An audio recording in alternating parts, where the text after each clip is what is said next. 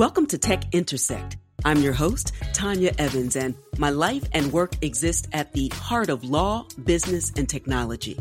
Yeah, I've earned a few fancy titles and degrees over the years, but the bottom line is I'm a writer, speaker, teacher, and lifelong learner. And I'm really excited that you've joined me on this journey. So what is Tech Intersect? Well, it's authentic, empowering conversations with really interesting guests to demystify complex topics to prepare you for the future. Because your future is now. And it exists where law, business, and tech intersect. Get ready to listen, learn, and leverage. Let's get started. In this episode of Tech Intersect, I speak with Sherrell Dorsey, data journalist, social entrepreneur, and the founder and CEO of The Plug. The Plug is a distinctive Black tech news and insights platform that covers Black innovators in tech, venture capital, future of work policy, and more.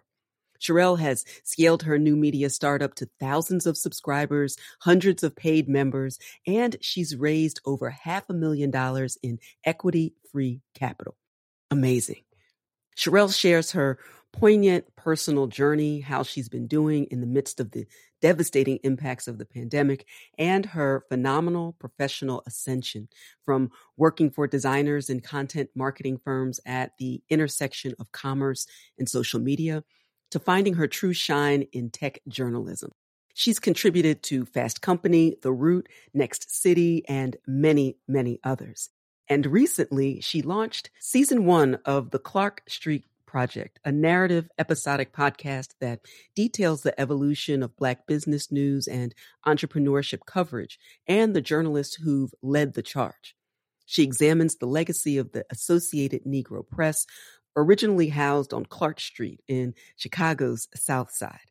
Just over 100 years ago, this network of committed journalists across the diaspora elevated Black voices, businesses, politics, and insights across 200 Black-owned news outlets.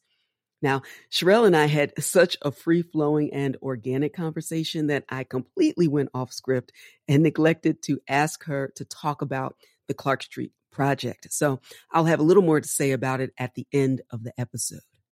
One of the most empowering moments to listen out for is when Sherrell reminds us that the pandemic hasn't changed the mission. It hasn't changed the mission for Black innovators and entrepreneurs, and she offers some strategies not only for surviving, but thriving as we prepare for the fourth industrial revolution and future of work in the tech world. If you're listening to this on the release date, November 3rd, 2020, then I hope you've already voted or are on your way to vote or are in line and listening to this to pass the time. Look, get out and vote. Our collective future depends on our individual participation in democracy. So let's make anyone who's ever been disenfranchised proud. Do it for yourself. Do it for them. Do it for our future. Okay, remove all distractions and prepare to be inspired and energized. It's time to listen, learn, and leverage. So let's get started. Today, I'm so very excited to welcome Sherrell Dorsey to Tech Intersect. She's a data journalist, an extremely successful social entrepreneur, an all-around brilliant and bright light in tech and innovation and journalism. She's the founder and CEO of The Plug. It's a distinctive Black tech news and insights platform. It covers Black innovators in tech, venture capital, the future of work policy, and more. You all know, if you've been riding with me for a minute, those are all the things. All of my synapses are firing. So I'm excited for that and more. Sherrell's also graced the stages of every stage around the world when we were actually doing that sort of thing before COVID. South by Southwest, Amazon, Chamber of Commerce, Brookings Institute, and more. And she, in 2018, as many of you will know, was named one of CNET's most inspiring women. And if you don't already know why, you're about to find out. So we'll talk all about that and more. But first, Sherrell, welcome. Thank you so much for having me. It really is a privilege and an honor to join you today. I appreciate you. And there's just so much going on, the energy of this moment in time in 2020. We're winding down in Q4. I feel it. I know my students feel it. I suspect with the high octane energy that you pour into everything you do. We don't know each other personally, but I feel like know you from the Twitters, and I can see your hustle and flow. So you are, it's a high octane endeavor that you always seem to be involved in. So before we even get into all of that, how are you? Most times when you see someone who's out there doing the most, people don't check in on you because they look at what appears to be a perfectly carefully constructed and awesome life. And I'm sure you do have an awesome life, but that doesn't mean you feel awesome all the time. Or I'll speak for myself. So literally and authentically, how are you in this moment? I love that question. I think because you're right. I think when a lot of us who are high energy people doing a lot, doing the most, as you say, folks don't necessarily think that we have days where we're not doing so well. And I think especially just in this pandemic, even every conversation I try to have in my, Zoom calls or what have you, I do try to ask that question first. How are you holding up? How are you managing? What have you, just to have more of that human connection. So, this has been a very tough year. I keep mentioning how it's been my worst, best year. It's been great. Right. Professionally. My work has really taken off. I think my voice, my ideas, things like that have really been recognized. And I've had an opportunity to partner with incredible brands, incredible professionals, and just connect with some phenomenal folks and companies doing incredible things. Mm-hmm. And then just personally, it has definitely been a roller coaster. I lost my father to COVID. And so that was a pause amid, trying to maintain and manage a lot of work, plus just trying to process that and watching others deal with their loved ones suffering in a variety of ways, be it through job loss or what have you. So I try to kind of, despite some of the tragedy and, the trauma that this year has brought, even just from a racial and social context, I try to just wake up every day and do as much as I can. And for that, I need to be a little softer with myself. Then I take a break, be that taking a break from social media or giving myself permission to go get a very decadent apple upside down. You better do it. If you don't do it, it won't get done. Absolutely. But I will say this year has forever changed me. It's made me compassionate in a way that I don't think I had really placed the emphasis on what it truly means to be human amid trauma and a challenging social and political climate. And, other than that, I have my health. I have an incredible family, incredible friends that are coming through to visit every week. So that's been amazing. Despite all the challenges, I know that I am beyond blessed. And the stillness of being in the middle of the pandemic and having to be very stationary has allowed me to think so much more about my work and the work of others, and being able to curl up with books and research papers and just do more, distraction, less, just discovery. And I think it's been my happy place thus far. Wow. The broken openness of your experience this year really exemplifies, this thing called life. And, I've had a lot of successes in this year as well, and certainly did not experience the same level of loss. And yet sometimes with the wins, I feel a little like survivor's remorse in some sense, or with the epic loss of life and of money, in some sense, opportunity. We'll talk about all the opportunities that remain in a moment. You're right about being kind to yourself and still. We've all been forced to be still. There's still some people moving at a meteoric pace, but for the most part, everybody is now listening to my Nana, who's no longer here, but she would tell us all, go sit down somewhere. And this pandemic has certainly caused us to do that. So thank you for sharing. And also that will provide other people some inspiration in your story, to be sure. That leads in a bit to your origin story of how you entered the tech space and journalism. I understand you are a new wildcat at Northwestern as well. I graduated from Northwestern. So talk to me about that. Yeah, first of all, like you Wildcats come hard. Oh yeah, we go hard in the paint. We go hard in the paint. Yeah, I mean, the moment it was announced, I had so many incredible messages from alumni. So I'm like, wow, like y'all are the goats. Or the cats, I should say. But I've had some really incredible opportunities through the years. I'm from Seattle originally, and I really got a series of different introductions to this space of not just technology, but my overall capabilities of who I was and who I am. Right. I was raised in a single parent household, with my mom, who was originally from Detroit, and just really had these great aesthetics of Blackness throughout our home. She kind of grew up in that era of like post-revolutionary, just truly into Afrocentrism and Pan-Africanism and community connections. You can imagine like Seattle, being a very, very low percentage of Black folks, but it was also a thriving environment in the 70s and 80s, which is kind of how my grandfather got to Seattle, was through, a job at Boeing, like most, kind of middle-class Black folks who were able to land those kind of gigs. And he eventually retired from like King TV, but just a man with a background in electronics from the military, and just continued to build things, including just continuing to build on his house. So I just remember being young and me and my cousins constantly like going with grandpa to the hardware store because he built a garage, and then him like helping me and my cousin with like our science projects. And like we built like a robotic arm once, and, that go-to, and was also like, also like just a technophile, and he always had the latest gadget or thing.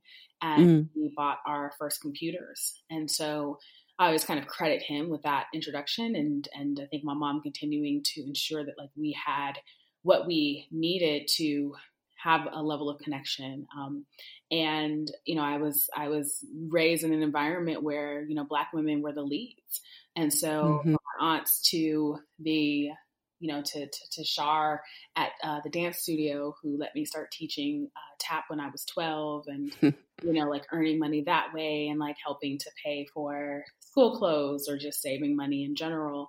I had these fortunate opportunities to really learn from Black women what it meant to be entrepreneurial. And these were women also who like ran hair salons and what have you. But I always thought they were just so fly, because it's like they did on their own terms. And I was like, what is that? Because like I don't like to be told no whatsoever. And so just throughout middle school, high school, like I was class president. I was always running some kind of business offering, from designing websites to business cards, helping people like pull their ideas together, working in aunts' hair salons, to, helping to manage, clients and answer phones, and just kind of the humbleness, right, of working in a hair salon and sweeping up hair and what have you, into being able to be part of a computer programming initiative called the Technology Access Foundation, that was started in the late 90s by one of my mentors, and who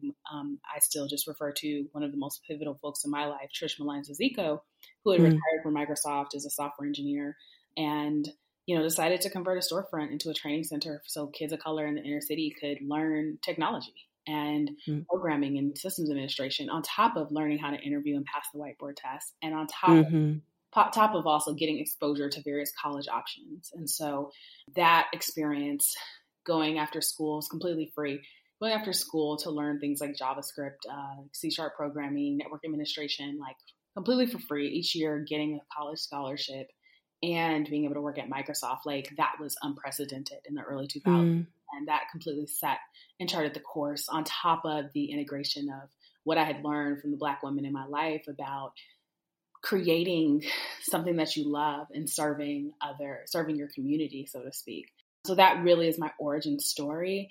And going off to college was such an experiment for me. I knew that I wanted to to do something that would give me a sense of independence and charting my own territory. But, as you're young and your world is so small, and eventually you just have to keep experimenting. So I had the opportunity. I went to the Fashion Institute of Technology of all places, but I loved it because it mixed art and fashion. And you had these 20-somethings who were building businesses, and you had folks like Calvin Klein and Giorgio Armani and Betsy Johnson coming to visit and talking about their early days of starting their companies. And it was just a treasure trove. I mean, you had these big corporate executives hosting their events like Ad Week and stuff there. So it's like a social media was starting to become a thing. Right. I'm volunteering to run, I'm volunteering to run social media or volunteer at these conferences that were on campus, and just being able to hear and be approximate to some of these executives talking about the future of marketing and consumer-driven marketing. And so it was such a rich, and then New York City in and of itself just being such a rich and dynamic experience. I knew that I needed something that was going to accelerate my learning and accelerate my ability and confidence to believe that I could start something from nothing. And through the years, I've worked for various fashion and beauty brand startups, mostly within the context of marketing or e-commerce. Mm-hmm. I eventually took kind of a break during the recession to figure out, how do I apply this now to the context of systemic change, particularly in communities of color, where innovation isn't always what describes our communities. Our communities are kind of described as problem centers. And so I did a 1-year fellowship in Connecticut and worked for a mayor of Bridgeport at the time, and just really got to see what policy and challenge and political fighting, just how it destroys. And then eventually went over to Uber and then Google Fiber in Charlotte. So I've lived kind of all around the country, currently in Atlanta now. And just a few years ago, I launched The Plug. And, we do this reporting on Black innovation and startups and the economy and contributions, and just big ideas and new ideas and present ideas that need more critique. So it's been a journey. It's been a journey. It's amazing. And I hear so much, because I have a million questions, of course, but they are all informed by, in fact, your origin story, that your story has its genesis in the entrepreneurial spirit and also lifelong learning, early adopter, leading edge, the curiosity that leads to innovation that spurs progress. And so that's all really fascinating and exciting to hear, not just what led up to you being you, right? But then taking that baton and running forward in so many fantastic ways. So that is why every move that you make seems to be informed with a level of intentionality around activism and empowerment for Black and brown entrepreneurs. And simultaneously, your story of being a Black entrepreneur, a woman of color moving in this space, forging your own trail, is really, really important. Another thing that I hear is what happens when you have proximity to people who are doing a thing, right? To have proximity to those who are already forging their own trails, and what you learn, how you are informed, how your path is informed by being around folks like that. It makes me think of, and I mentioned before we hopped on that there are congratulations in order. We're going to talk about The Plug in a minute. But I want to give a plug to the Women of Color Star Venture Scout program. You are a member of its inaugural Venture Scout cohort. Talk to me about that. They're recognizing your cohort as the new generation of leaders that will advance women of color, and their particular commitment to investing in meaningful capital for women of color. You've also raised some money in your life as well. What does that mean to you, an honor like this? I think it's such a great opportunity, considering the spaces I've been able to be in, particularly with getting much more intimate with communities and founders who are building incredible things. And so when Gayla Jennings had reached out to me, she and I had met once before in person I want to say at South by Southwest, back in 2016, and we'd follow each other's work through the years. And so when she had reached out to connect and to tell me about this new fund, I had no idea she would invite me to actually become a scout. So that was great, because the last couple of months I've been thinking, I'd love to learn a bit more about investing in venture capital and find a way to really connect the folks that I am meeting that I think are incredible with more than just an opportunity to write a story about them. And not that that hasn't been impactful, because like all the time I get entrepreneurs who say, hey, you featured us in your startups to watch, and we had investors reach out to us. We know that there's some really good brands that follow the plug and subscribe and what have you. So this presented itself as an awesome opportunity with a great mission, particularly around ensuring that there are more dollars committed to women of color who are traditionally undercapitalized by venture capital, and having a resource that is truly representing them in the mission of expanding opportunity for them as they're building their businesses. And so it feels like an alignment. And sometimes I think like once you put something there, that energy out there, it kind of comes to you and in different kinds of ways. And so this was such a unique opportunity. I feel like for me, it will be a tremendous learning opportunity and truly an opportunity to learn from some of the more seasoned investors. And Gayla, coming from a Wall Street background, like there's just language and things that can be very intimidating as someone who's a journalist on the other end, but understanding money and equity, all of those kinds of things. As someone who has recently raised some angel money, I should say, and walked into more of a seed round, you're never not learning about how deals are structured or how, capital will make itself as useful as possible, particularly, during a time where it seems like business is really, really hard and challenged by the current environment. But right. I'm excited to be a part of this team and to just learn and then take those learnings and translate them into my work, as well as, enabling opportunities for other founders who, are looking for capital and are a good fit for the fund, ensuring that I can help to bridge those connections. We hope you're enjoying this edition of Tech Intersect. Our conversation will continue in a moment, but first, a word on an exciting opportunity. There's a more cost-effective and time-efficient way to reach your leading-edge learning and earning goals, to put you ahead of the stiff competition in this fast-paced, tech-driven economy. You need skills, credentials, and a fast track to a competitive advantage. You need it now more than ever, and I can help. The Advantage Evans method puts you ahead of the curve with condensed, comprehensive online courses, curated content to leverage your current skills and expertise, live coaching, networking opportunities, and more. Upcoming courses include From Cash to Crypto to help you buy your first Bitcoin, and there are 2 ways to get your advantage. Advantage Evans Encore gives you maximum experience for your total competitive advantage and access for 1 year.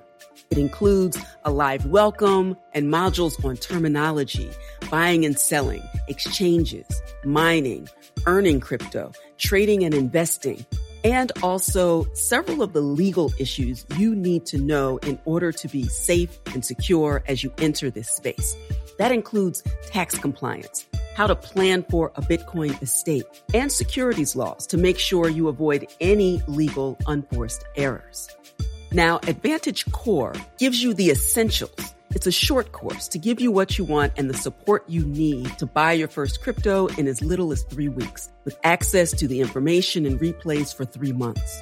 And if you're not quite ready for your Advantage and want a sneak peek to try before you buy, then register for a free masterclass where I share my Crypto 101 success checklist and cover current hot topics in crypto. So there truly is something for everyone, including you, to get in on the fast track and learn and earn in the digital economy.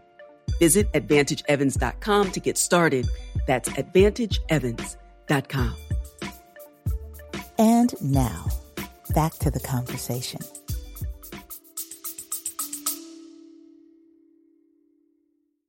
You love listening to podcasts, but have you ever thought about starting your own podcast? Maybe you want to build a brand, grow your business, or are looking for an excuse to talk about your favorite hobby. Whatever your reason for making a podcast, Buzzsprout is the place to start. Since 2009, Buzzsprout has helped over 300,000 people launch their own podcasts. Buzzsprout walks you step by step through the whole process and will give you powerful tools to start, grow, and monetize your podcast. Ready to get started? Click the link in the show notes to get our free step-by-step guide to starting your podcast today.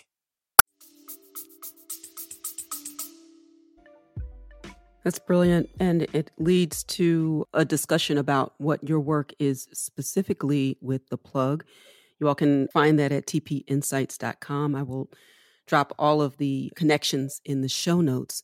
But talk to us about your unapologetic coverage of Black and Brown communities and innovation, the future of work, and why it's so important in this particular moment in time. We are here in Q4, as we said, of this unbelievable pandemic, not just as a matter of health, which is obvious, and finance as well, but also the social climate that is bubbling up in the context of this election and what the future holds. So many people are unsettled. And whenever that happens for all people, we know that Black and Brown communities and those who are traditionally underestimated are going to experience that in a uniquely devastating way. So that makes the work that you're doing so much more important and impactful. But let's talk about the plug and what your vision of it was and what it has come to be. Absolutely. I always tell people that, I had never initially had started out to create the plug as an actual business or something that I'd be able to make a living from. My goal had simply been to translate what I was learning in my professional career and attending these conferences and finding a way to talk about Black folks and Brown folks in the context of the global business environment in the same way that I was having conversations about everyone else in tech on a similar pathway. So for me, going from a daily newsletter Monday through Friday as kind of a labor of love as I was working full time was really about how do we start to change the conversation from a deficit narrative where the headlines in the media, fodder that we read was very deficit driven. It was very much like, here's where we're not, here's where we're lacking, here's the deficits, what have you, into something that wasn't necessarily positive from like a fluff piece perspective. Like I definitely didn't want to just try to like only talk about all the good things, but it was more so of how do we create much more range and nuance in the way that we talk about Black and Brown businesses and what's happening in communities as it relates to innovation and workforce and future of work, future of tech, future of business. Why are we only relegated to either like the mystical, magical Black person that made it, right? And that kind of like one, anomaly out of so many other people who are doing great work as well, or it was just completely like, hey, let's keep having the same conversation about how systemic and state-sanctioned racism has completely affected our economic abilities to fund and build our companies. Right. And I just felt like neither of those perspectives are the most useful. We've been talking about the lack of funding for Black and Brown founders forever.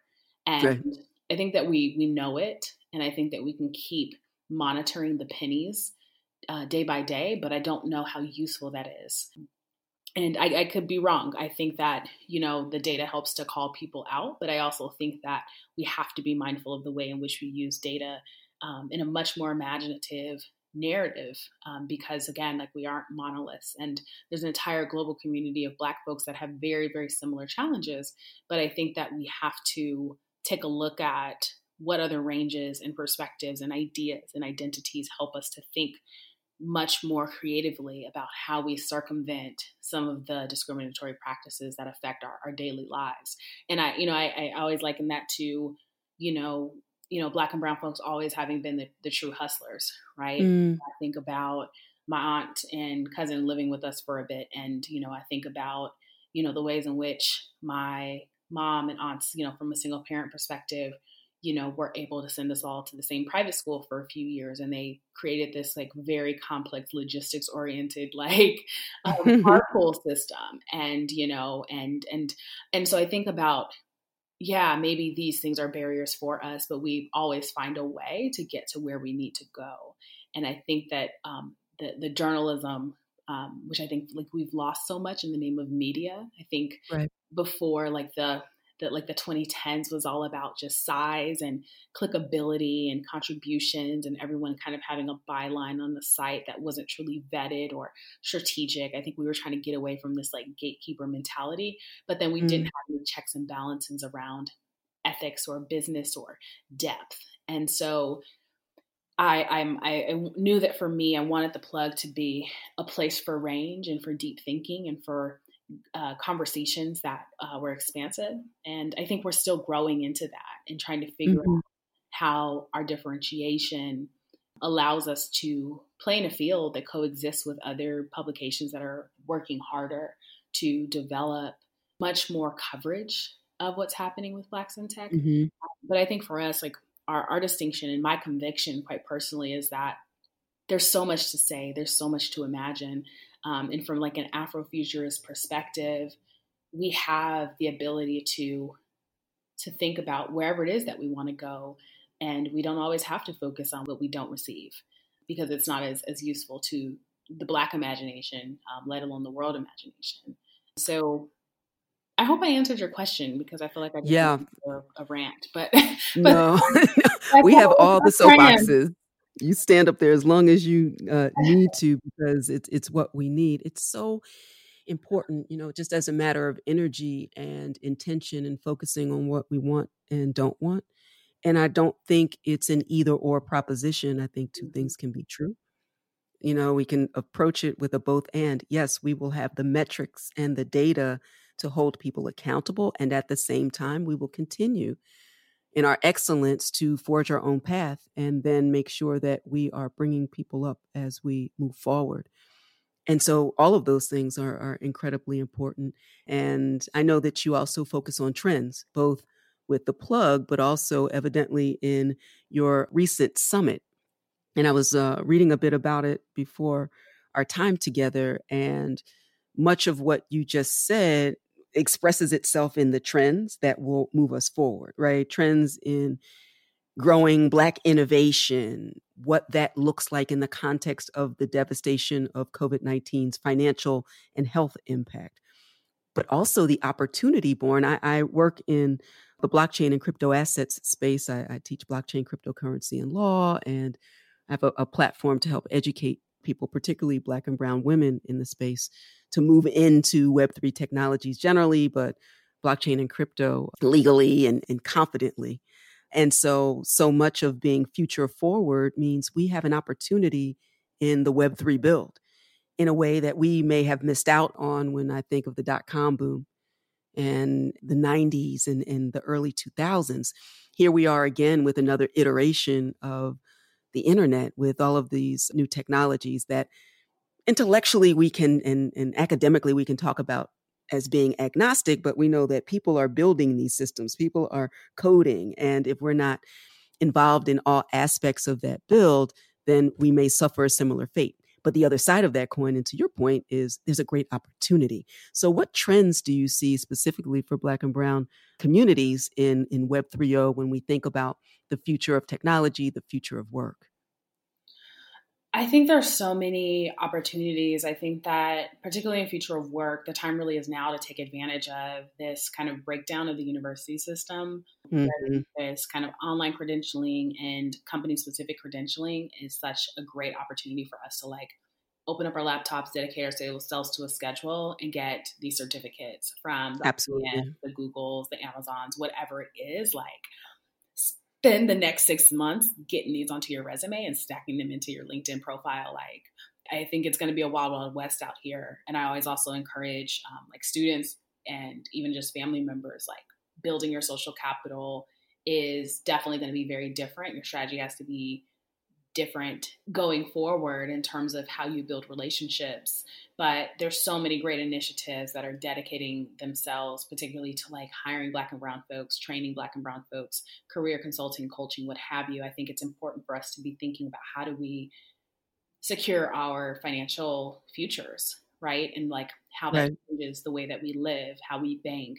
I think the future of banking is changing drastically. And I think the Black and brown folks in fintech are pretty stellar as well in terms of the offerings that they're providing, even down to Black and brown folks or those who are in communities that traditionally have only payday loans. Mm-hmm. So what that's going to look like, the opportunity to grow from a financial literacy standpoint. I think also just from a medical perspective, of course, like telemedicine completely changing and shifting what we have access to in terms of healthcare and even how that translates into therapy and things like that. I think where it is really tough, I don't want to, try to usurp my nerdiness for where with the very harsh realities of like some people getting evicted or losing jobs. I Right. think that those are very, very real concerns. And I think that it is time to be strategic, whether it is, I remember 10 years ago when I graduated from college, it's like I lost my first job out of college about 6 months into my job. And so I can no longer pay for my apartment. So I had to give it up and I had to move home for a year and just kind of Mm-hmm. group and kind of figure out like, okay, I'm freelancing, I'm, staying at my mom's, I'm trying to figure out life. And, I think that the consolidation of resources and figuring out what do you actually need to do your work or to make yourself marketable and competitive, you get down to those core tenets. And so I think it's a great opportunity to reassess what is my lifestyle like? Where can I potentially make, I don't even want to say cutbacks, but make some modifications. Mm.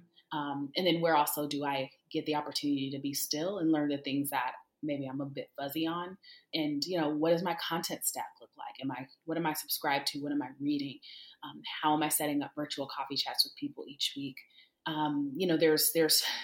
There's a restructuring of the way we're thinking about life, we're thinking about society, and I think that's a good thing. And I think that the Black innovators and the thinkers and the designers are really starting to get their greater visibility and just due for the things that they've been talking about and building on for years. And Yes. and so I think we're starting to see, even like today, like PayPal putting $50 million into Black-owned venture firms. We've seen Mm. this lift of so many other firms now who are started by Black folks who are, creating 5, 10, 15, $25 million funds and up, who are starting to see, some pretty quick traction. You're starting to see more companies make these very big and bold commitments to partnerships with HBCUs or, just in general, like modifying their hiring practices or recruiting practices. So I think from here, we go into a much more expansive world. Of course, it's still not perfect. Definitely Right. not perfect. We still have to kind of, as they say, keep your foot on the gas. Like we're still going to have to be responsible in that way. But I think, right now, especially having closed the summit, there's just ample opportunity for us across all spectrums and levels and industries to, I think, take a step up and say, what is it that we want to create? And how do we do Mhm. that remotely? How do we do that with minimal resources, but still create something of excellence?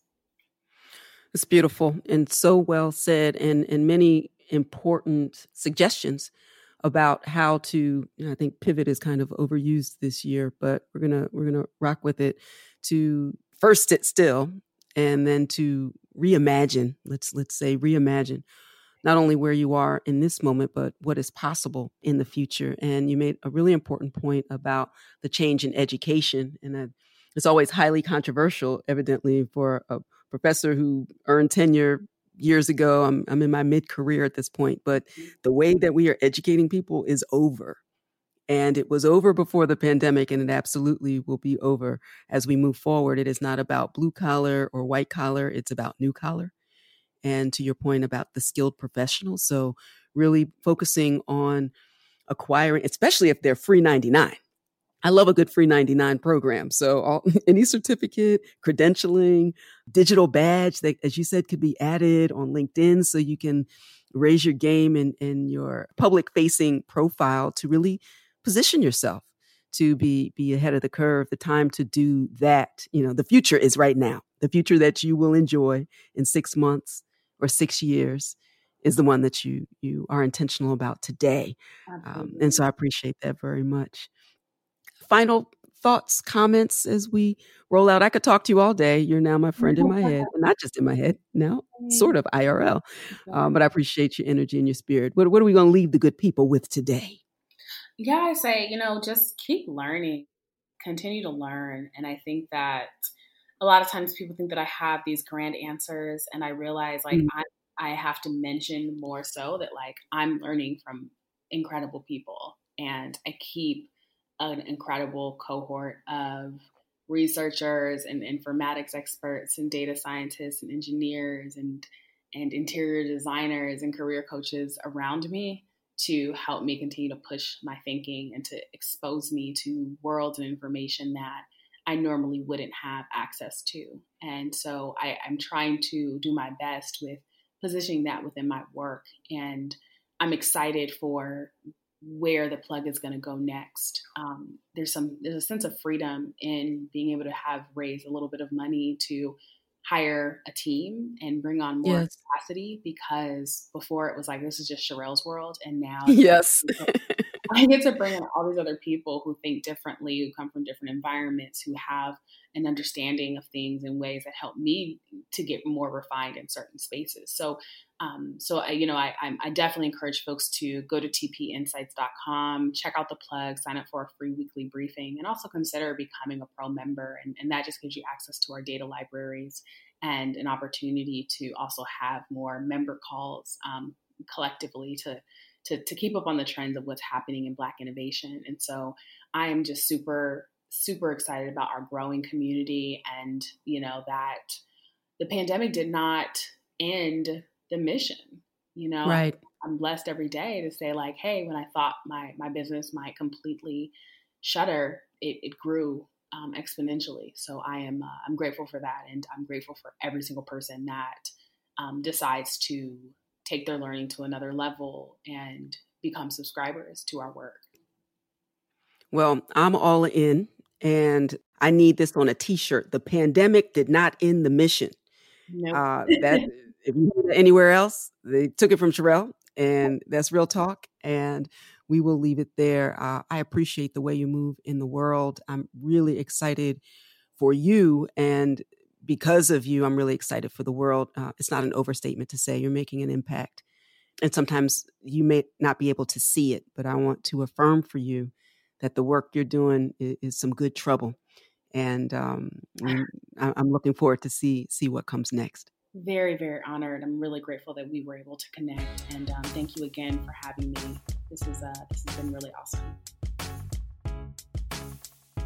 Wow, what an inspiring conversation with Sherrell Dorsey. I loved all of her insights. See what I did right there? And without question, her contributions, her energy, her spirit, her authenticity are exactly what the world needs right about now.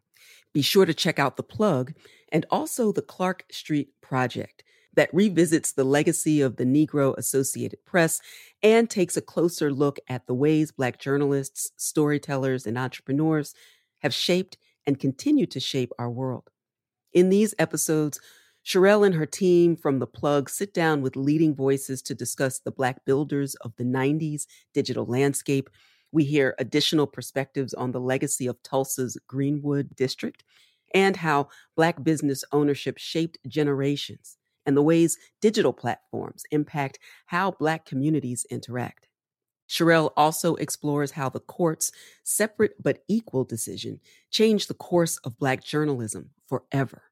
It's 4 episodes of pure historical gold with long-form interviews for TP Insights members. So please, please, please visit theclarkstreetproject.com for more information.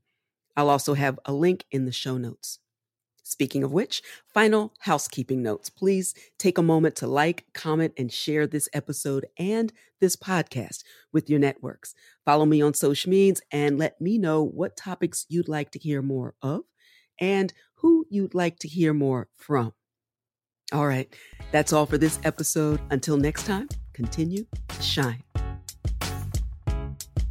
Stay in touch with host Tanya Evans via your favorite social media. On Twitter at TechIntersect and on Instagram via the handle TechIntersect.